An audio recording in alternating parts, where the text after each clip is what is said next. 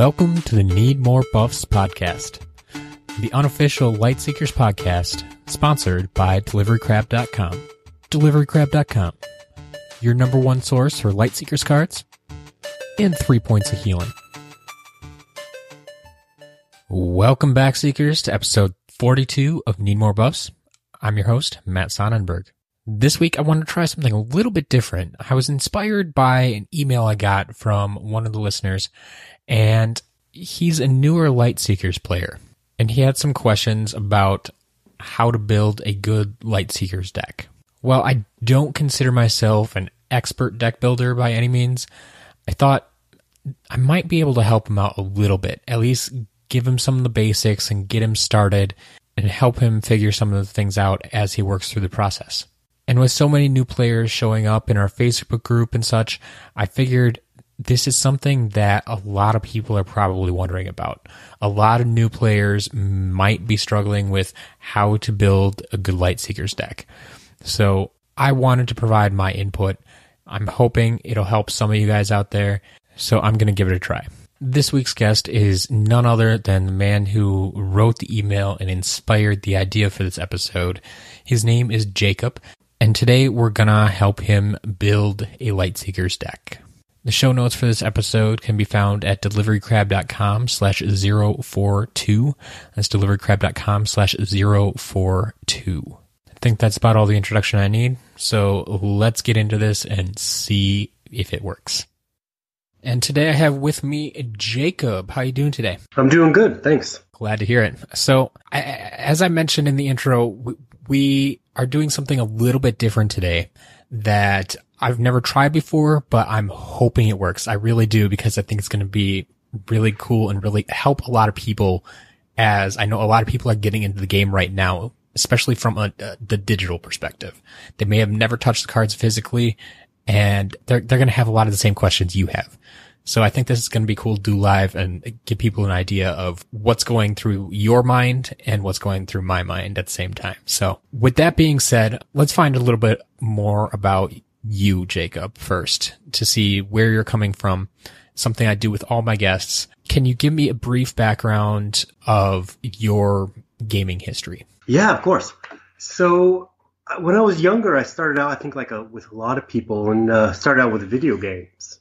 Sure. And as that goes on, that kind of evolves into board games and such. Mm-hmm. So I still play a lot of board games with my family and friends, and that's kind of what I spend most of my free time and gaming time on. Makes sense. As far as the trading card games, I started out with Hearthstone. Okay. From the digital aspect, sure. Yep. Right. And that one, that one's pretty easy to get into. But what kind of turned me off about that was it was expensive to keep playing, because you have to keep buying expansions and the updates and stuff. Yeah. So naturally, of course, I turned to Magic the Gathering. and that's Can't say that gets much cheaper. Yeah. So I currently play that with another friend, and I've been playing that for about 2 years now. Okay. And then on my Google News feed, I saw Lightseekers. Interesting. And so, I quickly just kind of read the article, and it sounded like something I'd really be into. So I downloaded the app, and I just started playing.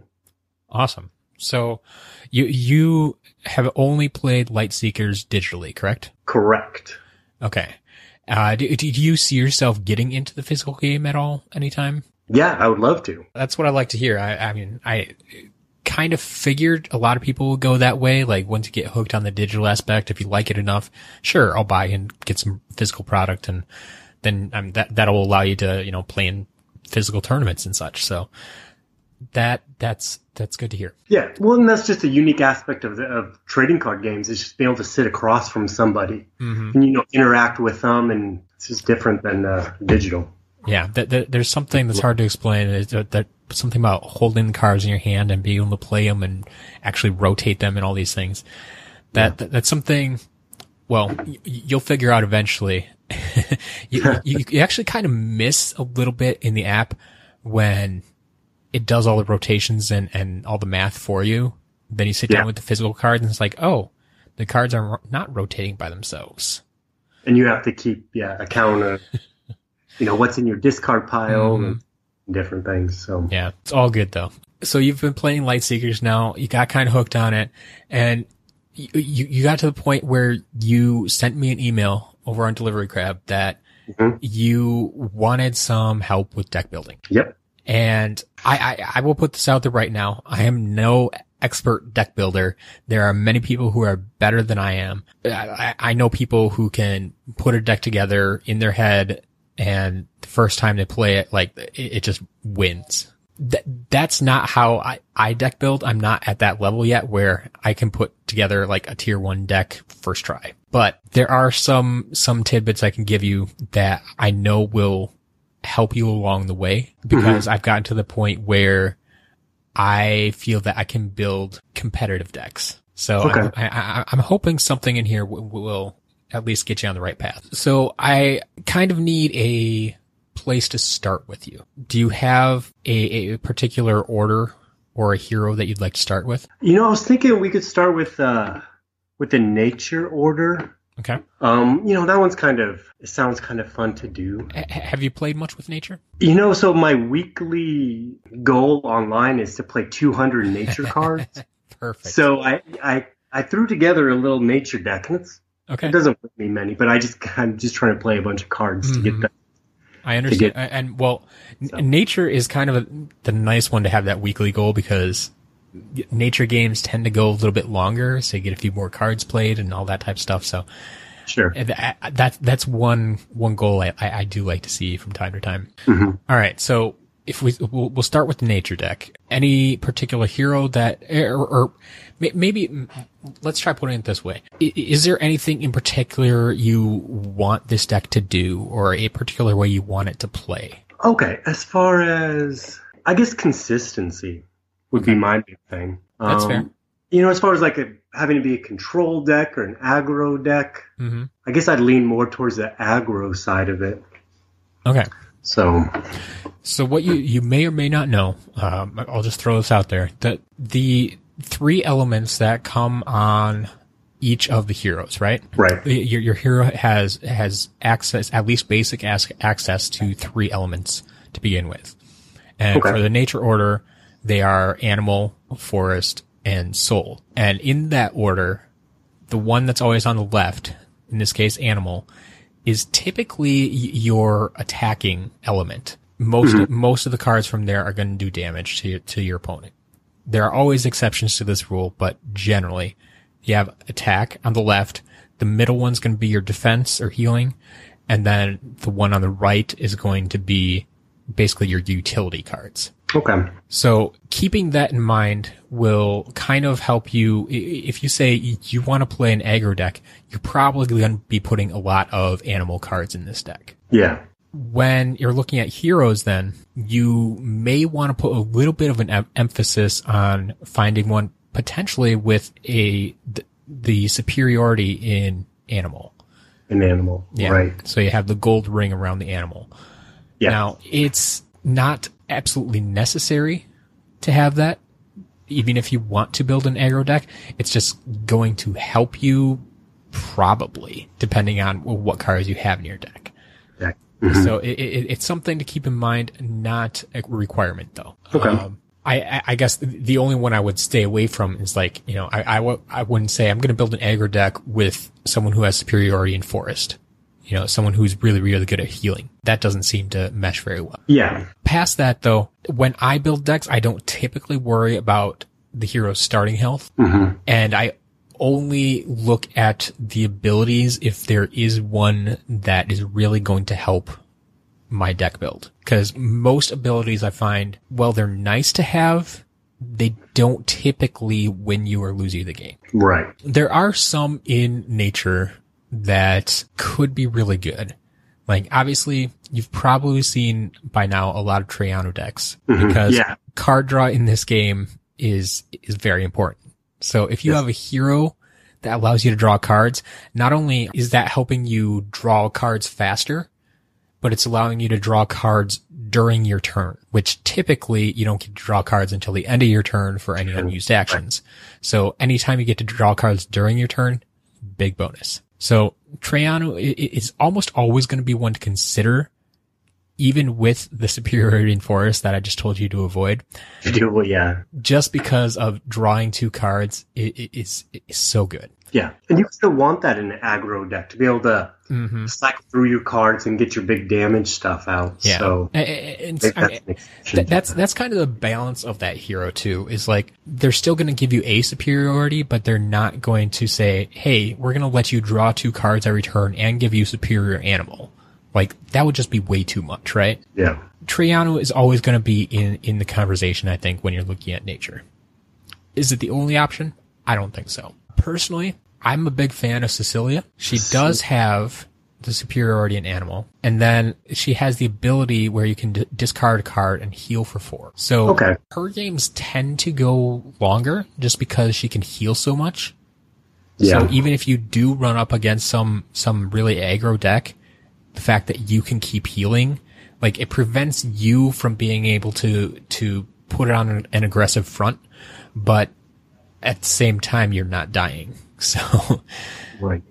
That's kind of the trade-off there. Okay. Yeah, I kind of see where you're going with her. Mm-hmm. There are actually a lot of new heroes in Kindred that have, superior animal ability. That's another thing I'll say right now, because Kindred hasn't been released in the app. I haven't had a lot of chance to deck build with Kindred in mind. Mm-hmm. So these newer heroes that a lot of times revolve around the different families with nature, a lot of times it's the insectoid family here. Heroes like Hivebark and Hive King Ixa and Hive Queen Axie, they'll see some play for sure. But as for how effective their powers are, it's hard to say at this point because I just haven't had a chance to play with them much. Yeah. Then finally, I guess I would take a look at nature is one of the weird ones where I would not completely rule out one of the common heroes. Usually when you see a common hero, you kind of write them off because they don't have an ability. Nobody really plays with them. They might have superiority, but Maku the Young is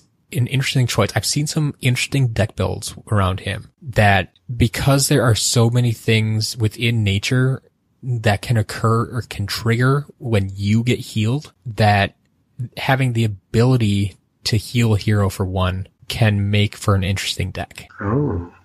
So yeah. I've played against a couple interesting decks. I've actually lost to some of those decks, but that's something, depending how we end up building the deck, what cards we include, that's something you can keep in mind as well. So you don't always have to pick your hero right away. Sometimes you build the deck and then see which hero would work best with it. And you can kind of go back and forth that way. But I guess just a few of those things to keep in mind as we're going through some of the other cards that you might want to keep that in mind, keep these heroes in mind when you're picking some of the cards too. So, that's interesting you say that you build a deck then you pick a hero, because usually I guess my mindset would be to pick a hero and you kind of your strategy and then build your deck around that. But that's interesting to build the deck first and then kind of pick a hero to fit. I mean, I can see it going both ways. I can see where you hesitate with that thought. But like I was saying, like unless you are specifically going in and saying, I want to play this hero. Yeah. And then you build a deck around them. Sure. But sometimes it can be just as effective to build a solid deck and then say which hero can take advantage of this deck the best. Because if you put in all your favorite cards, and there are 0 insectoid cards, then why would you pick one of these heroes that, their power has to do with insectoid cards? Insectoids, right. Yeah. If you don't have any in your deck, then it's not going to help you at all. So sure. You can definitely do it either way, but I want to try it this way, I think, unless one of these, have any of these heroes kind of jumped out at you? No, not really. Okay. Insectoid ones, the ones for Kindred, those sound interesting. Mm-hmm. But, we can stay away from them today. No, we don't have to. I mean, we can definitely take a closer look at one of them. Yeah, I've never really even looked at the Insectoid family of cards. And I mean, like you said, you've only played digitally up to this point, and so as we're recording this, Kindred is still not available in the app. Yeah. And so obviously you haven't had a chance to play with any of these. So yeah, let's get started on building a deck, and we'll pick a hero from the end of it. All right. The next thing I do typically is I kind of like to choose my combos next, because some of the card choices I make later on will play into the combos.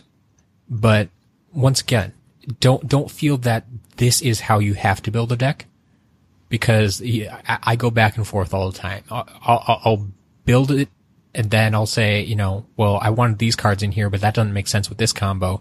So you go backwards and take that one out for something else.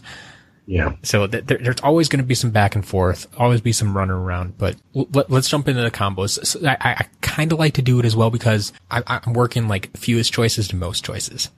There's always going to be way more action cards to choose from. But if you can kind of guide some of your decisions with your hero and combo choices, then it'll make things a little bit easier too. Okay. Once again, these combo cards are very well themed. And so any combo that requires payment of 2 animal is going to be very aggro. It's just going to do damage. That's all it's going to do. It's just going to hurt. Yeah. It can basically guarantee that. So if you want to go aggro, I would stick probably more towards the animal and even some soul, because typically the animal is going to do the damage. The soul is going to usually magnify it somehow. Yeah. Whether it be directly in the card or magnify other damage you're doing. Okay. So if we're looking at the combo, something that, you know, jumps out is Feral Rage. Okay. I mean, that's straight 10 points damage for an animal and a soul. Yeah. I mean, so when you build your combos, I guess how do you weigh, you know, you only get to choose 5. Mm-hmm. So how do you weigh, you know, like your cost analysis? I will definitely get into that more in the action cards, and I'll come back to it eventually. But it's easier to talk about with the action cards, and then you'll see what's going on. What I like to do with the combos is find 1 or 2 that you want to include in this deck for whatever reason, and then we're gonna kind of line up the other ones so that they pay for each other. Because the 100% most effective way to play combos is to pay for it with another combo. Because if you can pay for a combo with 1 card, you are so far ahead of the curve. Oh, yeah. That makes sense. Mm-hmm. So if you're liking Feral Rage there, was there a second one that jumps out at you? Okay, and then you talked about, Vine Lash is that's a 14. Very solid card. Yeah, but as far as paying wise, Beast Within, like that would be a good one. I think that looks like a good one to use to pay for these other combos. Absolutely. So once again, not always true, but a lot of times when you have a 4-cost combo in your deck, you want to reserve that to pay for other combos. There are occasions, obviously, depending on how the game's going, depending on what you have in your hand, depending on what other combos you have too, that you may end up playing it. But for the most part, if I have a 4-cost combo, I probably only have 1 4-cost combo to start, and I'm probably reserving it for payment. Because once you use it as payment, it gets shuffled back into your deck, you can pull it again and pay for another combo with it later. That's one of the mechanics I love about this game. Like, your payment doesn't disappear, it just gets recycled. Yeah. Those 3 are actually a great place to start, because they all line up, they all pay for each other. Something like Vine Lash is always nice to see when it's 1 of each, because even if you can't pay for it with a combo, the chances of you, if the deck is built well, of ending up with 1 of each element is not too hard to do. So Vine Lash is great. It obviously pays for Feral Rage then, because it has 1 of each. And then Beast Within can pay for either of those. So that's great. That's 3 fairly aggressive cards, and they all paid for each other. So to fill that in, I'd once again go back to Beast Within and see what else can this card pay for. So it's going to be able to pay for another one like Vine Lash. That's 1 of each, which there should be 1 more. I believe there's a few. Wow. Yeah, there's quite a bit.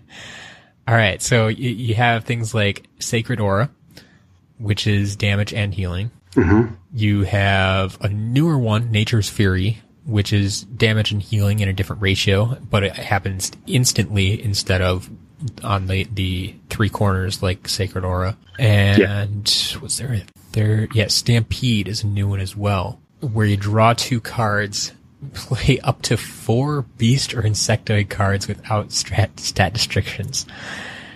That is a stampede for sure.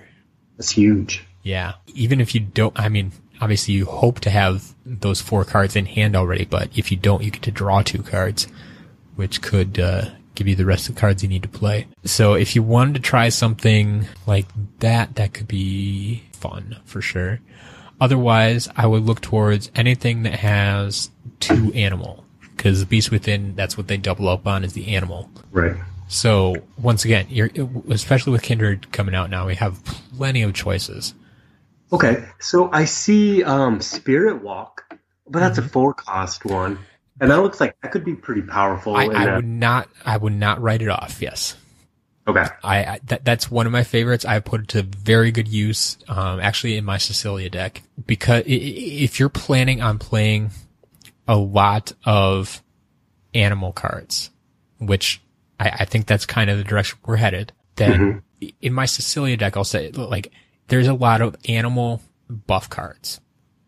Yeah. So not only do I have enough animal buffs to typically get rid of all their buff removal cards pretty quickly, but then you have Spirit Walk in there and you just get all your animal cards back. It's really annoying if you're playing against it, but it can come in really, really handy. Okay. That's one I wouldn't completely write off, because, like I said, something like Beast Within pays for 3 of the 4.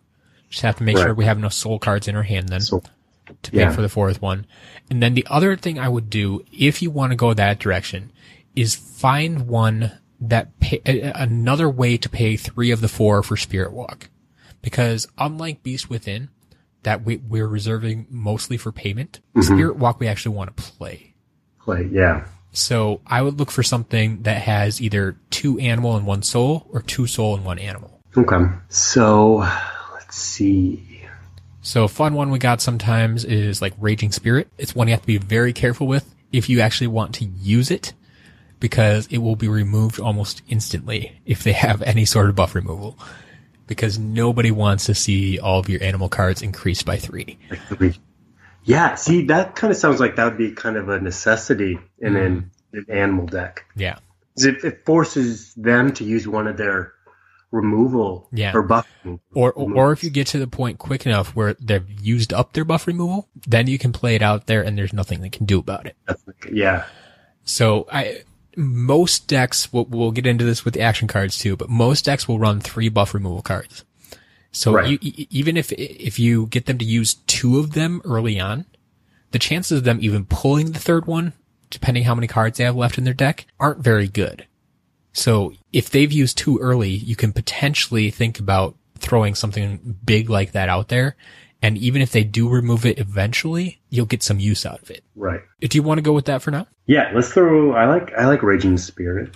All right. For combos, if we go Feral Spirit, or Feral Rage, sorry, mixing up card names here. Feral Rage, Raging Spirit, and then we had... Our big one was Beast Within. Beast Within, sure. And then did we decide on Vine Lash? I think it's a good move for now. Yeah, what would you kind of recommend then? Well, because if we keep Spirit Walk in there, I wouldn't want to put another 4 cost, so I want something 2 or 3.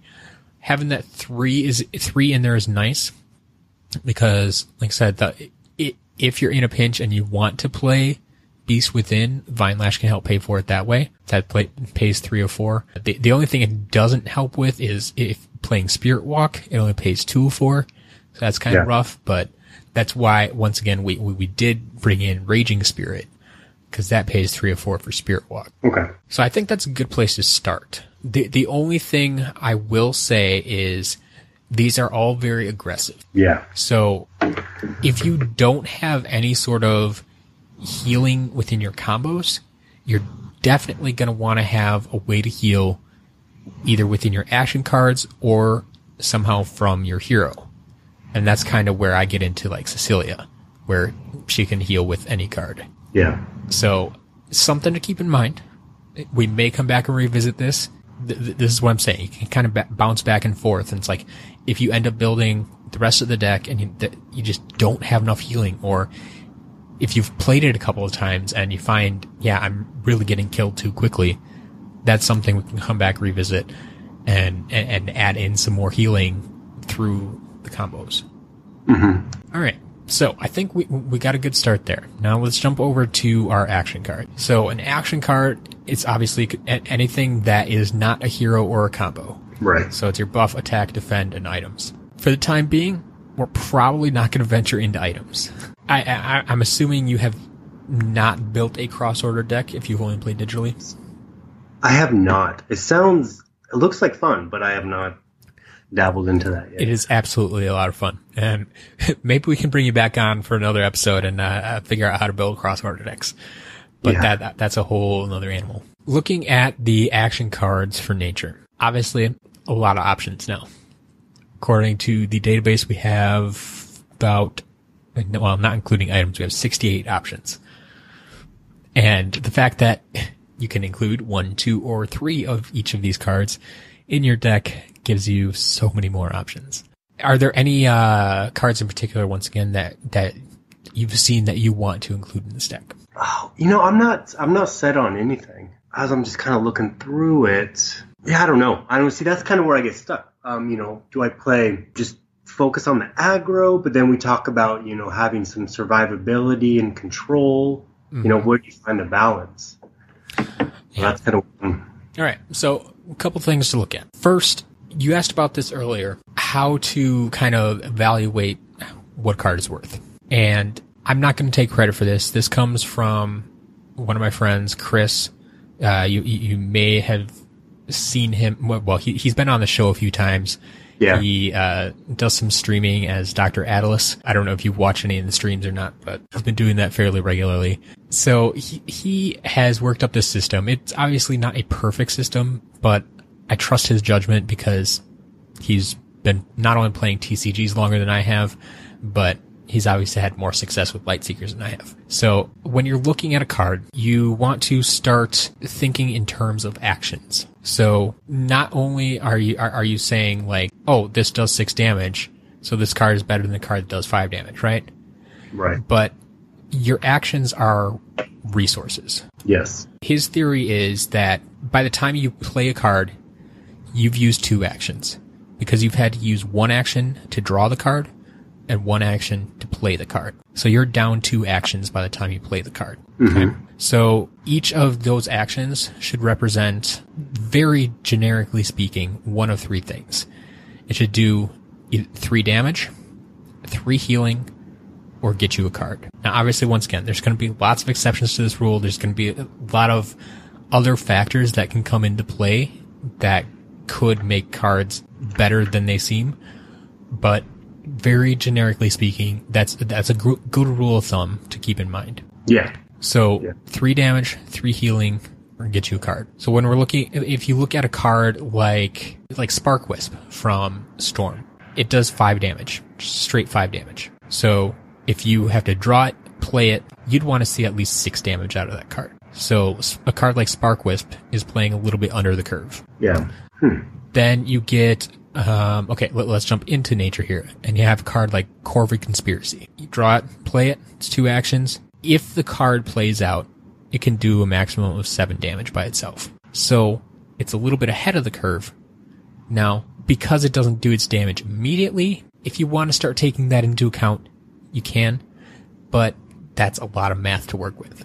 So I find using that very generic equation, it's a good place to start. Then you want to go play with the deck, see how it actually works in theory, and then come back and adjust as needed. Right.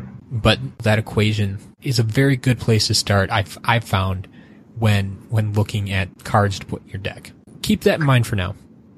But before I get started building any kind of deck, there are typically 2 cards that I put in 3 of each into any deck. The first set of 3 is going to be your buff removal. I don't think I've built a deck to date that has less than 3 buff removal cards.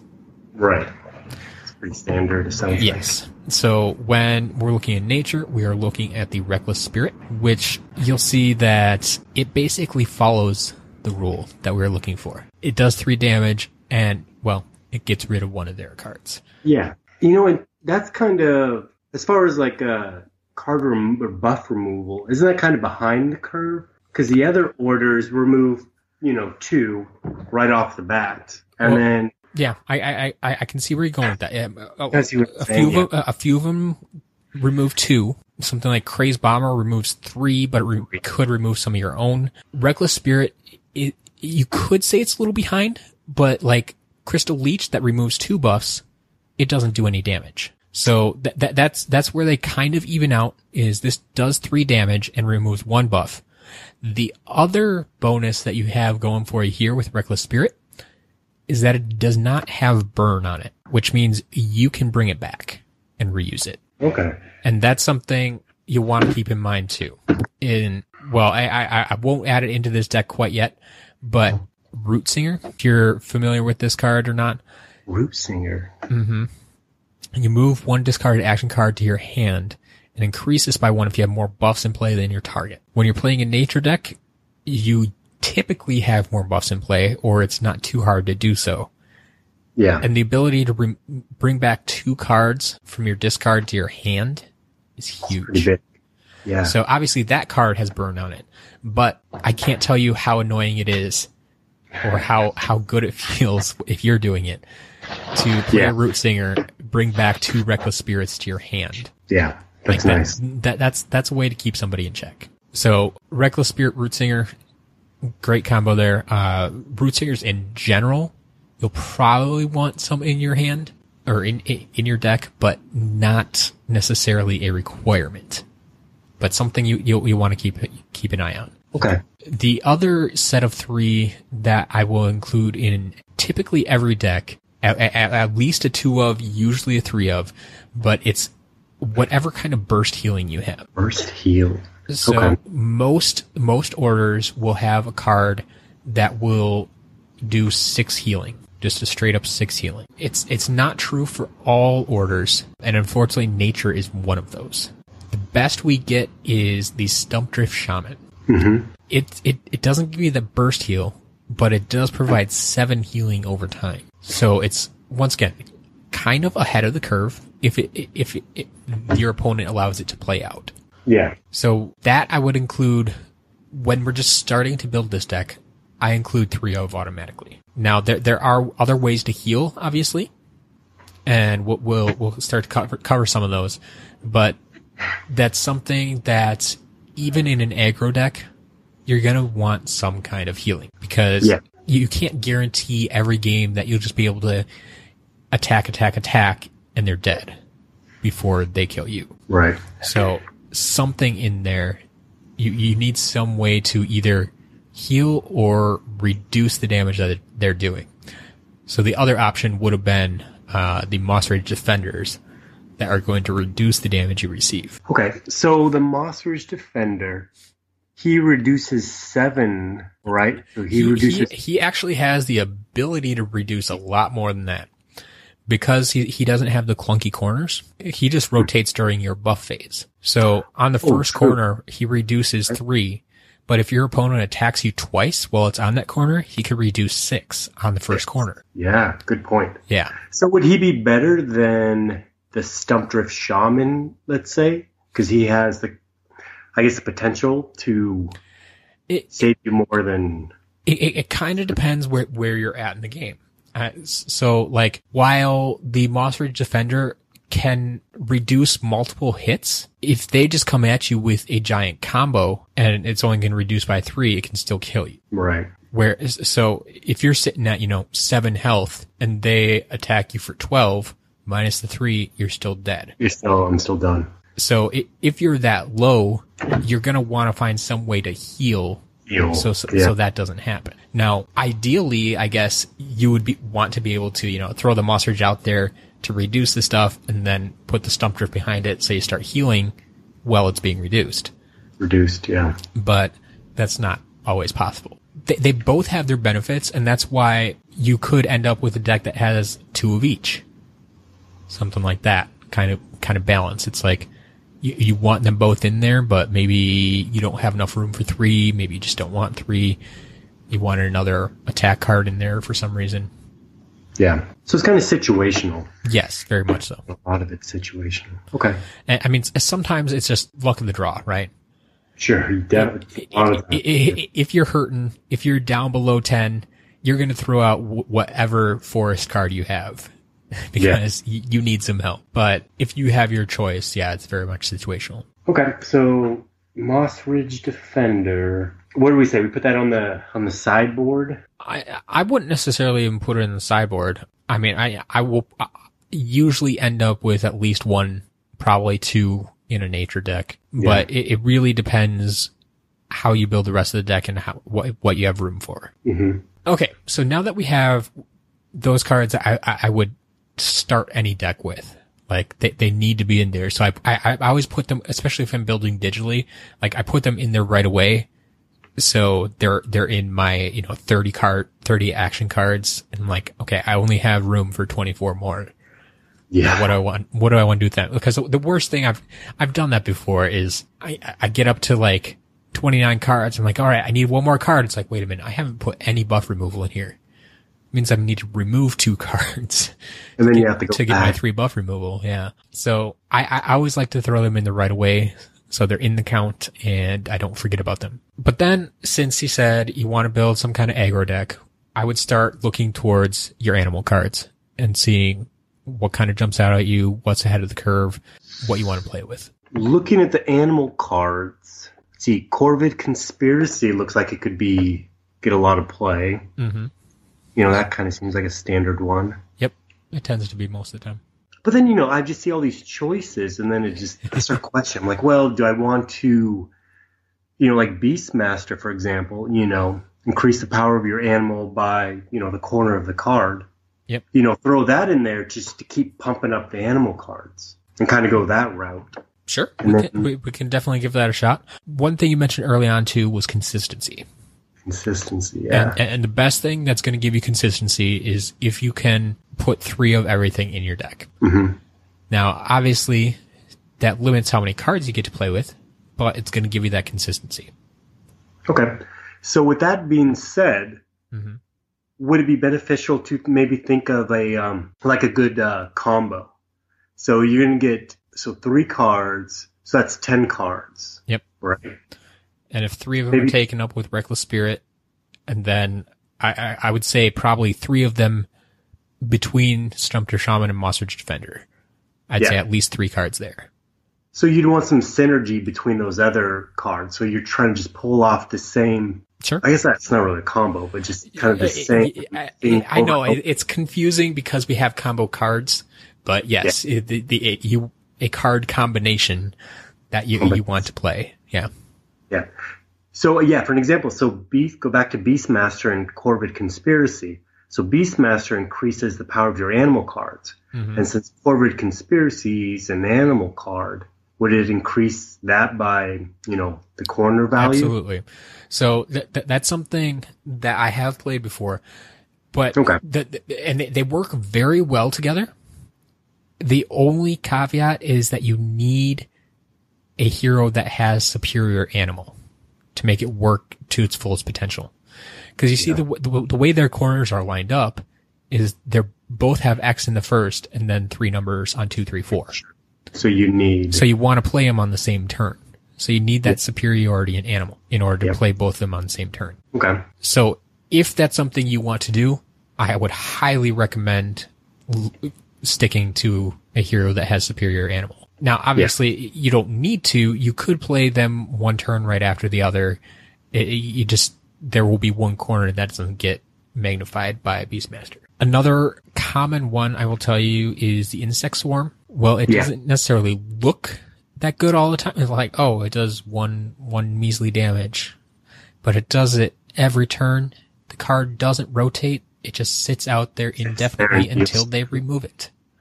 Yeah, so that's kind of a removal magnet, maybe? Oh, yeah. It is buff removal bait for sure. Yeah. Now, obviously, there are some people who will just sit there and take 1 bit of damage every time. And once they get under 15, if they have something like a Forge Wall that reduces all damage by 1 once you're under 15, then the Insect Swarm does nothing. Yeah. So, I mean, it might not kill them, but it certainly will be annoying up to that point. Well, unless you have some of this increase your Yes. animal power. Yeah. So, okay. Because, remember the Raging Spirit that we talked about earlier, that combo? Yeah. That increases all your animal cards by 3. So if you get insect swarms that are doing 4 damage apiece every turn, yeah, that's dangerous. It's hard to take that for too many turns. Okay. Yes. So with that being said, you can play multiple copies of Insect Swarm. So to me, that seems like I would just put 3 copies of Insect Swarm. I wouldn't say no. I would throw them in there right away, and it would only be something if we get towards this 30 cards, and it's like we have to add in this card, but we're at 30 already. What do we take out? I'd maybe consider taking out an Insect Swarm at that point, but to begin with, there's no harm in having 3, because it's something, you love to get out early so it can ping, ping, ping, or just to bait out their buff removal. Okay. Let's see. And what else we have? So I'm going to put 3 of Insect Swarm in. Okay. That's one we could take out, like you said. And then to go back to the first 2, the Corvid Conspiracy and Beastmaster, would you do 3 copies of each, or 2 and 2? Corvid Conspiracy, I would probably put in 3, because even by itself, like we were saying, can still do 7 damage. Mm-hmm. So that's pretty solid yet. It's something that, while sometimes it's nice to have one big shot of damage, it'd be great if that card did 7 damage all at once. Yeah. But then there's cards out there like Mountain Fort that is going to reduce all this damage. And so sometimes it's nice to have a card you can play out there, and it's just going to hit them every turn and slowly, get rid of that Mountain Fort for you. Because that only rotates when they take damage. Yep. Yeah. So that's something Insect Swarm is great at too. Yeah. Just hitting them one every turn and start that thing rotating. That's kind of frustrating to be a mountain deck against that. Okay, so then Beastmaster, should we run 3 then? For the consistency, it's very nice. But it'd be another one that probably even before Insect Swarm that I would not hesitate to take 1 copy out of if we need room for something. Okay. So I would list it as a 3 up for now, and we'll see what happens when we fill out the rest of this list. Read deeper. Okay. And then looking through the animal, do you see anything that would be kind of like, I guess, a necessity play? I wouldn't necessarily say a necessity. The problem with some of these are that they rely too much on what the other person is doing. So they're always a little bit riskier to play. So you have like your infected wasp, right? So damage equal to the number of buffs the recipient has in play plus 3. Well, it sounds like if you're playing against another nature deck, it could be great. But if you're playing against a aggro tech deck that plays next to no buffs, if any, like I know there are buffless decks out there. So like you're not going to be doing, like, that card's worthless basically at that point. Yeah. It's a discard card versus, I mean, if that's where you'd be happy to be running something like Cecilia, where you could say, okay, well, this card is useless as an attack, so I'm going to use it to heal for 4. Yeah.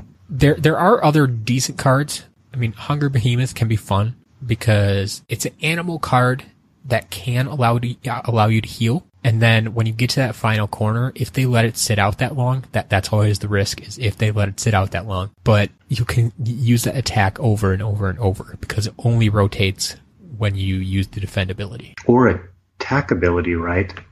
It does not rotate with the attack ability. It only rotates with the defend ability. Oh, wow. Yeah. Okay. So that's kind of like a double utility. You could either attack with it or heal with. Yep. Okay. So that's an option, something to consider. But they also have things like the Mantix Hatchlings can be annoying as well, that do damage at the start of your turn, and the card only rotates when you take damage. So in theory, if they let the card play out, you'll probably get 2 to 4 hits before it rotates out if they're being aggressive at all. Yeah. If they're not being aggressive, you can get a lot of damage out of this thing. Yeah. Okay. So that's something to consider, because if they're not attacking you, then that thing is just going to sit out there on its first corner and do 2 damage every turn. sounds like a great plan, but if they just use buff removal on it, it's gone. If they're attacking you, well, fine, it's rotating, but you'll still get a couple of shots in at least. So it's a little bit riskier because, like I said, if they attack, it rotates twice on one turn, and then attack again on the next turn, you only got one hit of 2 in there. So that's well under our curve, right? Yeah, so that's kind of risky. Yeah. Now, so when it rotates, it doesn't... No, feel because the damage only happens at the start of your turn. So that's the section right before the buff phase. Okay, so yeah, let's we'll hold off. We'll see. Yeah, so I mean that could be. I want to play stuff that's above the curve. That's fair. So then you have something like the Stampeding Tusker is another kind of common one. It plays right at the curve to begin with, but then the longer it sits out, the better it gets.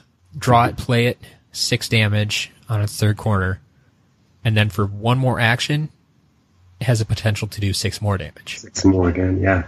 And every time that repeats, 1 action, 6 damage, 1 action, 6 damage, that could be huge if they let it sit out there. So it's something to consider.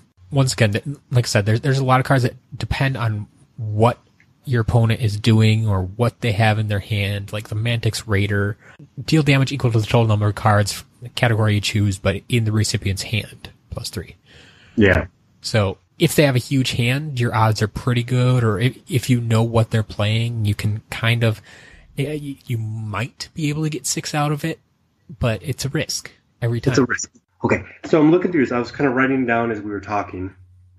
So I got 3 Reckless Spirit as my buff removal. Mm-hmm. And then I threw in 3 Stump Drift Shaman, sure, kind of as my heal.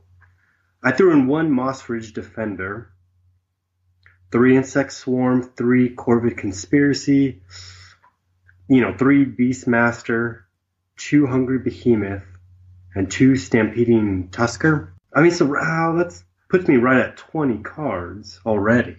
But then if we think about our combos, we got to be able to pay for those too. Yeah, and that's something we'll be looking at now. Okay. So we were saying Reckless Spirit, that's Soul. The Stumpter Shaman, Moss Ridge Defender, those are Forest. And then that other chunk that we have, the other 13 cards that we have in there for Animal. Mm-hmm. So thinking 30 cards, if you want to be aggressive, yeah, you're probably going to have more Animal than anything else. And I think for the most part, our combos lean that way. There's the 2/4 costs, both are double Animal, and then every other combo has Animal in it somewhere. So that's not too far out of the question yet. But once you start getting up over that 10, over a third of your deck, you got to really find a way to justify going over that number. Yeah. Generally speaking, you want some kind of balance, but you can definitely justify not having exact balance. All right. So the next one I would jump to then is maybe take a look at the soul cards. Okay. See if there's any, like I said, most of these are utility type cards. Some of them obviously can heal, can do damage, but they do a lot of other fun things too. Okay. So there's one that a lot of people write off in the beginning when they're just originally looking at cards. Anytime you see a card that says, it starts off with 2 damage, it's like, oh, that's not that good.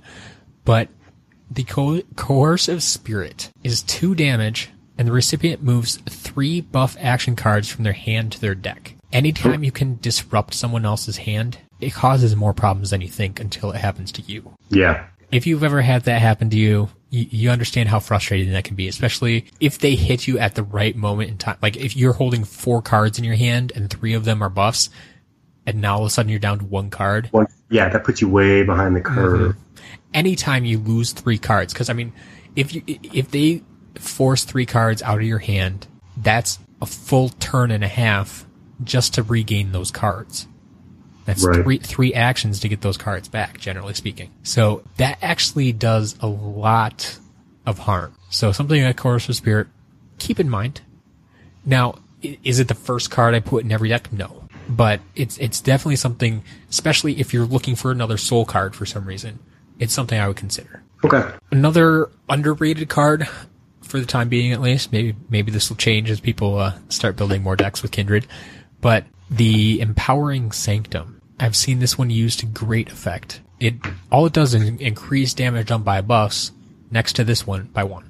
So it can only affect a maximum of 2 cards at any one given time. But in your deck already, Corvid Conspiracy is a buff. Insect Swarm is a buff. Hungry Behemoth has the ability to do damage, and it's a buff. Stampeding Tusker is a buff. So you have a lot of cards that are buffs that are doing damage. So even if this is just like a one-of in your deck, having that Empowering Sanctum out there at the right time can do a lot of damage. Yeah, I could see that. Okay. Because this would be one of those, like, if you put an Empowering Sanctum next to an Insect Swarm, neither of them rotate. They just sit out there forever. So then your Insect Swarm is forever doing 2 damage. I like it. So also one of those things that, unless they've already used all their buff removal, how long are they going to let it sit out there? But it's fun to think about. And that's why I'm saying, it's a nice one-of. It's probably not something I put 3 of in my deck, but something to think about. Yeah, definitely. One card in here I would say a lot of people like to use, but I try to use it sparingly, is the Fungal Medium. This card looks good on the surface. It gives you options. Anytime you have those options, it's like, oh, well, I can do anything I want. But you quickly realize things like, well, I can only use 1 ability per turn. So I can't use both the attack and defend. So you only get 3 uses because this is not a clunky corner buff or anything. So it's on corners 2, 3, and 4. You have to use it or lose it. And if you start to analyze it, it's actually pretty well under the curve because you're looking at 1 action to draw it, 1 action to play it. So you want to do 6, but then you have to take an action to use the ability. So you're looking at 3 actions to get 4 damage. Right. Or if you let it rotate again and use the attack ability again, now you're at 4 actions to do 8 damage.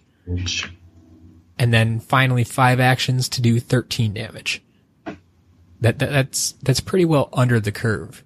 Yeah. Now, yeah, up front, yeah, that's a good point because up front it looks like, wow, I'm going to do 13 points of damage, but it's taken away from your turns and yeah, you have to take an action to use that ability every turn. If it just did that automatically, if you played that card and did 13 damage, great, I will take that. But it's something to consider. Like, it's not completely out of the question, and it can be a great source of quick healing if you're in a bind, because healing like that would normally come from a combo where you're able to get 13 healing. Yeah. And so it's a card that might really be the only reason you're able to stay alive. Now, yeah, you have to use a lot of actions to do it, but if it's keeping you alive, it's keeping you in the game. So why not? True. So once again, something to consider, but keep in mind it may not be as good as it seems up front. Yeah. All right. So moving on to 2, actually we'll talk about 3 that are quite common in various decks, maybe not all in the same deck. One we already talked about, the Root Singer. Right. That if you have room in your deck, I highly recommend it because anytime you can bring cards back from the dead, it's good stuff. Because that goes from, having 3 buff removal in your deck to potentially, if you want to get ridiculous and say, oh, I have 3 Root Singers in my deck, and each one I was able to bring back 2 Reckless Spirits, so now you have like 9 buff removal cards essentially in your deck. Like, that's in an ideal world, that's how it would work. Is it going to work that way? Probably not. But just the fact that Root Singers allow you to bring back 2 cards, could be Reckless Spirits, could be your Stumped Shamans to heal for more, it could be your attacking buffs that they threw out your Corvid Conspiracy and your Beastmaster, and then you play Root Singer and bring them both back. Yeah. So Root Singer's definitely worth it if you have room in your deck. The Old Oak, restarting up to 2 action buffs. This would be another one. Great for your Corvid Conspiracy and Beastmaster. If you played them out, they make it all the way around to their 4th corner. They've done 12 damage. you play an Old Oak, restart both of them, they're going to do another 12 damage over time. Yeah, so that sounds really powerful. Would you want to run 2 of those, the Old Oaks? It's one of those things, yeah. If you're running it, I'd like to run 2, so it's not like just the only copy sitting at the bottom of your deck. But once again, you're going to fall into the pit very quickly of having 12 soul cards in your deck, and that's not going to work. Yeah. Especially when this deck is not geared towards any superiority in soul or anything. This is where you're going to need to find that balance, because, like I said, these utility cards can be very powerful. They sound like a lot of fun, but if they're not doing damage, they're not helping. Yeah. Because I mean, unless you are playing some sort of stall deck and your only objective is to stay alive and you're not actually trying to kill them, which, by the way, is really annoying. But if that's your objective, you could probably add a few more of these utility type cards in there. But otherwise, you kind of have to be careful and watch out. The other one that people like to play a lot of that I'm not as fond of, and you get very mixed reactions on from the community, but the Spectral Web. This is a card that says just simply your buffs cannot be removed or returned. And this includes itself. So while this card is out there, all your buffs are going to stay in play. Which, as I just got done saying, you have a lot of buffs in this deck. And you want them to stay out there. So, yeah, people will do this. They'll throw out a bunch of buffs and then a Spectral Web, or the Spectral Web first and then a bunch of buffs afterwards. And then, if you want to be really mean about it, you can use the Old Oak. Old Oak, I was just going to say that. So, here's the thing. Do you take up all the card slots with these utility cards, one to keep your buffs out there, one to restart your buffs, and just keep doing this thing over and over? Is that going to be enough to kill them? I don't know. Yeah. I personally, I'd rather have more attacking cards in there to just kill them that way. Because, like I said, the way we're going with all these nature buffs, you're going to have enough buffs in there, hopefully, to already kind of outstrip their buff removal. Right. Like, they're going to play their 3 buff remove cards, remove 6 buffs, and you have, I think, yeah, all of our animal cards are buffs. That's 13 cards. They can't remove all of them. Okay. And then, we'll hopefully be able to bring some big ones back. Mm-hmm. Okay, so that's good. So that's where I say, Spectral Webs can be fun sometimes, but it's probably a little bit overrated. So those are kind of the highlights of the soul cards, I would say. There are some that do get used fairly regularly, like the Spirit Channeler. Spirit Channeler, okay. Because it allows you to heal when they heal. That can be useful. The Spectral Mantics, yeah, can be fun. This is a one you want to be careful with in its placement, because if you have a buff that heals you placed to the left of the Spectral Mantics, the Spectral Mantics is never gonna do any damage. Right, it's just gonna keep restarting. Yep, because everything rotates and then you activate left to right. So if it heals you before it gets to it, it's never going to do damage. But, however, if you play your healing buff after the Spectral Mantics, that's pretty cool, because then it always does damage and then restarts. So that can be kind of fun. That's one, too, the Spectral Mantics, like I was talking about in the beginning with Meiku the Young, who can heal you for 1 at any time, basically. A card like Spectral Mantics is killer in that deck, because that's good. It does damage, and then you heal yourself, even though it's just for 1. It's like, oh, we're gonna restart that. Very frustrating, sure. Mm-hmm. Okay, kind of at 15 for spirit cards right now. Just it's easy to get ahead of yourself. Exactly, because I don't think we had that much room left in the deck. So what are you looking at? Okay, so Coercive Spirit, I have 1. Empowering Sanctum, I have 1. Root Singer 2, Old Oak I have 2, and then Spectral Mantrix I have 2, and then of course Reckless Spirit I have 3. Sure. Yeah, that'll take up a lot of space for sure. So is this something you guys you do? I guess when you get to your 30 or, there's times where you probably get over 30 cards and you're like, okay, now how do I kind of, trim the fat, I guess. Yep. And that's the way it goes a lot of times. I'm like, just start looking through the list and like, okay, this would go, and this plays well with this card, and this goes in here, and then you hit that limit, and it's like, oh, okay, well, I guess I don't really need that card, or I could do without one or two of those. And so it's not uncommon in my deck building to go up, hit that 30, and then have to come back down. Looking at this right off the bat, I would probably start dumping. Well, actually, no. Before I get too far into this, let's take a quick look at the forest cards. Okay. Because remember, we do still have the combo cards that we picked out. We want to make sure that they're still compatible. So Feral Rage should be fine because it was Animal Soul. And we have plenty of Animal and Soul. Raging Spirit as well is Soul Animal. Yep. And Spirit Walk was 2 Animal, 2 Soul. So that's fine. The only ones that really need the forest are the Vine Lash and the Beast Within. And like I said, Beast Within is mostly for payment.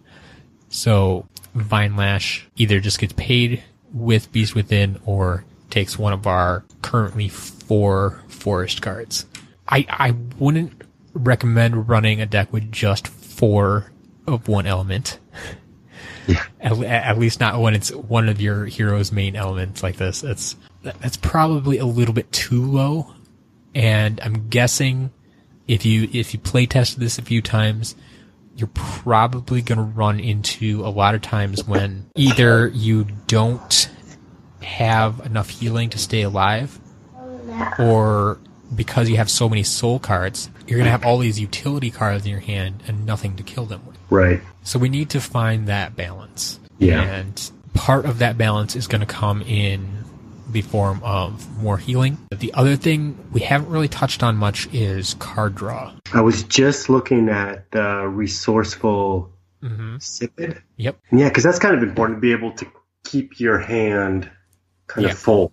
And one nice thing about the way we have things set up right now is we have a lot of buffs, right? With multiple corners. So when you put them out there, even if you take a turn to draw 2, or if you're only playing one and drawing one, the other cards are still out there doing things. Yeah. And so it's nice to have that kind of buffer where you don't always need to be actively attacking. You're not using both of your actions on your turn to attack, so you can use at least one of them to draw a card. Mm-hmm. Now, with that being said, it still definitely pays to have help in that area. And yes, Resourceful Sipid, I think, is another fairly underused card, underrated card. I've used it in a few of my decks. I enjoy it greatly. It's one of those, I see people in the app repeatedly kind of clicking on it, and it's like they're not sure what it does because they haven't seen many people play it before. And then when I start healing and drawing, it's like, wait, why'd you just get a card? It can be a lot of fun, because especially when you're in a pinch, and if you throw that Resourceful Sipid out there and you have like Stumpter Shaman next to it, so if you just healed for 7, throw the Sipid out afterwards, like when it's on the third corner, and then on the next turn you get another 2 healing plus a card. So if it only goes off once, it's a little bit underpowered, but even if the Sipid goes off twice, you're over the curve. Yeah. Because you're healing for 4 and getting 2 cards. Okay. And then every time it goes off, it's one I feel that people undervalue when they see it in the field, and so you usually get a lot of value out of it. Like they won't remove it. Yeah. So it's definitely something like, as long as we have enough buffs out there that are going to be expiring, it comes in really handy. Okay. Good synergy. Yep. So I'm running out of room in my deck. Yep. I think I'm past room. But looking through the forest cards, what are some other ones that would be, I guess, useful to the strategy? Two others I would point out. One is going to be Tree Sprout. Okay. Tree Sprout is a fantastic card. It does almost the same thing as the Sipid, except it actively instead of passively. It heals you a little bit, those 1s and 2s can very quickly become underrated, but they help. Every little bit of healing helps. When you max out at 35, every little bit helps. But even more so, it's the fact that you get to draw a card with it. So this is another one that I love playing right next to the Sipid. If you can get that where it's played next to the Sipid, it feels like it is a third corner of the card. Because you're healing for 2, drawing a card. Healing for 1, drawing a card. Next turn, heal for 2 and draw a card. I mean, it's coming from the Sipid, but it's because the Tree Sprout expired. So it's one I have started including in almost every nature deck because it's one of the few cards that really allows for card draw. Okay. And multiple cards at that. Lots of choices. And the other one I would look at would be the Forest Mender. He has 2 healing and he can return any 2 buffs to their owner's hands. The nice part about this is it doesn't specify whose buffs they need to be, just that they go back to their owner's hands. So this can either be used as an additional buff removal card for you, which, by the way, does not have burn on it, so it can also come back with the Root Singer. Or it can be used to bring your buffs back to your hand, which sounds counterintuitive, but has multiple really good uses. If you just think like, it's almost like the old oak that can restart 2 of your buffs. Mm-hmm. The only difference here would be it brings the 2 buffs back to your hand, and then you have to take 2 more actions to play them. But they're not going to just cut pile, and that's a huge deal. Yeah. The other time I first saw this used against me, and I was just blown away. It for whatever reason never clicked until I saw it happen. But if you're playing against a Storm deck, and they have the Thunder Slugs, right? Yeah. Oh, the Thunder Slugs. Yeah. So they play down a Thunder Slug. If they remove one of your buffs, if you still have 2 buffs out there, you can play a Forest Mender, bring those 2 buffs back to your hand, so their Thunder Slug, when it rotates, does nothing. Does nothing, yeah. So it has some cool utility uses that people might not think of right away, but at the same time, it might not be useful in every deck. It's nice that it adds a little bit of healing to it, but in the grand scheme of things, if it just does 2 healing, it's not that great. And it's kind of situational. Yeah, it's something that I don't usually put in the first build of any deck, but I have found uses for it after a bit of testing. Yeah, so there's a lot of different... I'm looking at all the cards, and there's a lot of different ways to go with this. Mm-hmm. So to keep with the kind of the theme of consistency, I don't know how many forest cards I can really put in. Well, like I was saying, in the current build, I think we only had listed 4, 3 Stumper Shamans and 1 Moss Ridge Defender. Have you added any more since then? You know, I added 1 Resourceful Sipid. Okay. Just because I like, I love buffs. It puts me at 5. So I would probably add a few more, yeah. This is where I was talking about before. The first places I would go, probably looking at removing 1 Insect Swarm, possibly 1 Beastmaster, and then I would look at your 1-ofs. And the fact that, you didn't think they were necessarily important enough to put more than 1 of in the deck, I would immediately question, do you need them at all? Especially if you're looking for consistency. Mm-hmm. Because anytime you start throwing the 1-ofs in there, that's going to kind of throw a wrench in your consistency. Okay, so my 1-ofs, I have Coercive Spirit, Empowering Sanctum, and Moss Ridge Defender, and Resourceful Sipid. Yeah. Okay, let me run the numbers quick. Okay, well, I'm at 27 cards right now. If you're at the 27, though, you have a little room to play there. I would, personally, like I said, I love those Tree Sprouts. Little bit of healing and the card draw. That can be a great even first play, because getting your hand built up early is usually helpful, and the fact that it heals you a little bit, but not enough that you're going to max out your health right away, unless you have a hero that starts at 35. Most heroes start around 30, so getting 3 extra health and 2 cards along the way, that's not bad. Okay, so we'll run 2 of that, and that puts us at 29. Mm-hmm. And then, maybe I'll throw a third, a that insect swarm back. That could work. So that's right at 30. And I think that might be a good place to kind of say, all right, I built this deck. Let's see how it plays. Okay. So, I mean, that's kind of where I start, right? Like I said, I build a deck, I test it, I come back and tweak it. You always learn more about a deck and about your cards and about how you play when you lose. Yeah. Nobody likes to lose, but the truth of the matter is that you will learn more from that experience than if you win. Because if you win, it's like, oh, my deck is great. I mean, yeah. There's very few instances, like, unless you had a really tough, drawn-out game where you had to go through almost your entire deck to win, it's like, then, yeah, you might have some idea of what you need to fix. But until you lose, and sometimes lose multiple times, that's going to tell you what you need to change about this deck. If you're dying too quickly, you need more health or damage reduction. If you can't kill them, maybe you need more attack power. Maybe you have too much healing in the deck. So that's something to keep an eye on.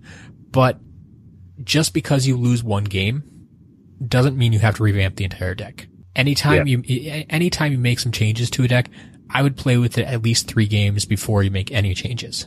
Because some of that's in, luck of the draw. You're going to have bad games where you just can't pull the right cards. Right. But if it happens consistently that you feel you're not getting the right cards, then maybe you just don't have the right cards in the deck. Okay. So then to go back to the hero. Yep. So I'm looking at the the kind of 2 heroes stick out to me. Cecilia and I think everybody's favorite, Green Sprout. Because you start the game with an additional card in your hand. Mm-hmm. Should not be underrated. Yep. Yeah. So I mean that sounds kind of useful. Especially if you're trying to be aggressive with this deck, starting with an extra card can be very useful. Yeah. Yeah, so I could Green Sprout or Cecilia, sure. So I could see that. Start off with Green Sprout, try that, see how it plays out, and maybe that could be one of the things. Like if you really find yourself dying too quickly, maybe just try it before you change any cards in the deck. Try it with Cecilia and see if that amount of healing that she can give you with her ability is enough to make the deck work. Yeah. Because her ability is one of those things that we have a bunch of those utility cards in there, and if it comes down to it, those are probably the first cards you want to ditch. Yeah. And the other thing to keep in mind, though, is that because you have those Root Singers in there, that even if you discard a card with her ability, there's a possibility that you could bring them back with the Root Singer. Yeah. So if you're really in a pinch and I need to heal now, a lot of times don't be afraid to ditch even a good card, a card that you really want to play, want to hold on to. Just keep that in mind that when you get your Root Singers, that needs to be one of the cards you bring back. Yeah. But yeah, I think this is an area I kind of don't excel in as well, is looking at a list and saying, I know that deck will do well. Like I was saying, I'm not at that level yet. I think this deck has potential, for sure, but I wouldn't know until I play with it. Yeah, and then, I mean, something, if you're going to be competitive, you got to think about what are the other players doing, Is this kind of go with current meta, or, is it just... Yeah, you got to think about that stuff too, but I still say a superior player can beat a superior deck. You can hand someone the best deck in the world, but if they don't know what they're doing with it, it's not going to turn out well. Right. Well, good. Yeah. So this is a good list. I'm happy with it. Awesome. Can't wait to put it together. Yeah. I hope it works out for you. I mean, I'll probably have to find you in the app and maybe test with you. I'm curious now to see how it turns out. Yeah. I'd like it. I like to do that. All right. Well, Jacob, thank you so much for agreeing to come on the show and try to work through this with me. I hope it's helped you out a bit, and I hope it helps some of the listeners out there as well. But if you ever have any more questions, please feel free to ask. That's all we have for this episode then. Thank you, Jacob, for joining me, and I will talk to you soon. Yeah, thank you, Matt. I appreciate it. So there you have it. That is my current method for building Lightseeker's decks. Just got to go ahead with an idea, build a deck, test it, make some adjustments, and keep on going. I hope everybody was able to find something useful in this episode. If you have any other hints, tips, tricks, feel free to leave them in the comments of the show notes or just leave them on social media. Learning to build better decks is something that I think we can all benefit from doing as a community. So let's help each other out, grow this game, give it some depth, and see where we can go from here. Thank you once again to Jacob for being my guinea pig in this episode. Best of luck to you as you try out your new deck that we built. If anyone's interested in playing against Jacob and this deck that he's built, he's agreed to give me his friend code for the app, so you can find his friend code in the show notes as well. As always, the show notes for this episode can be found at deliverycrab.com/042. That's deliverycrab.com/042. No real big announcements this week. Just keep an eye on the tournaments tab on the website for all the latest information about our upcoming tournaments. Other than that, that's all I got. So until next week, got some more deliveries to make.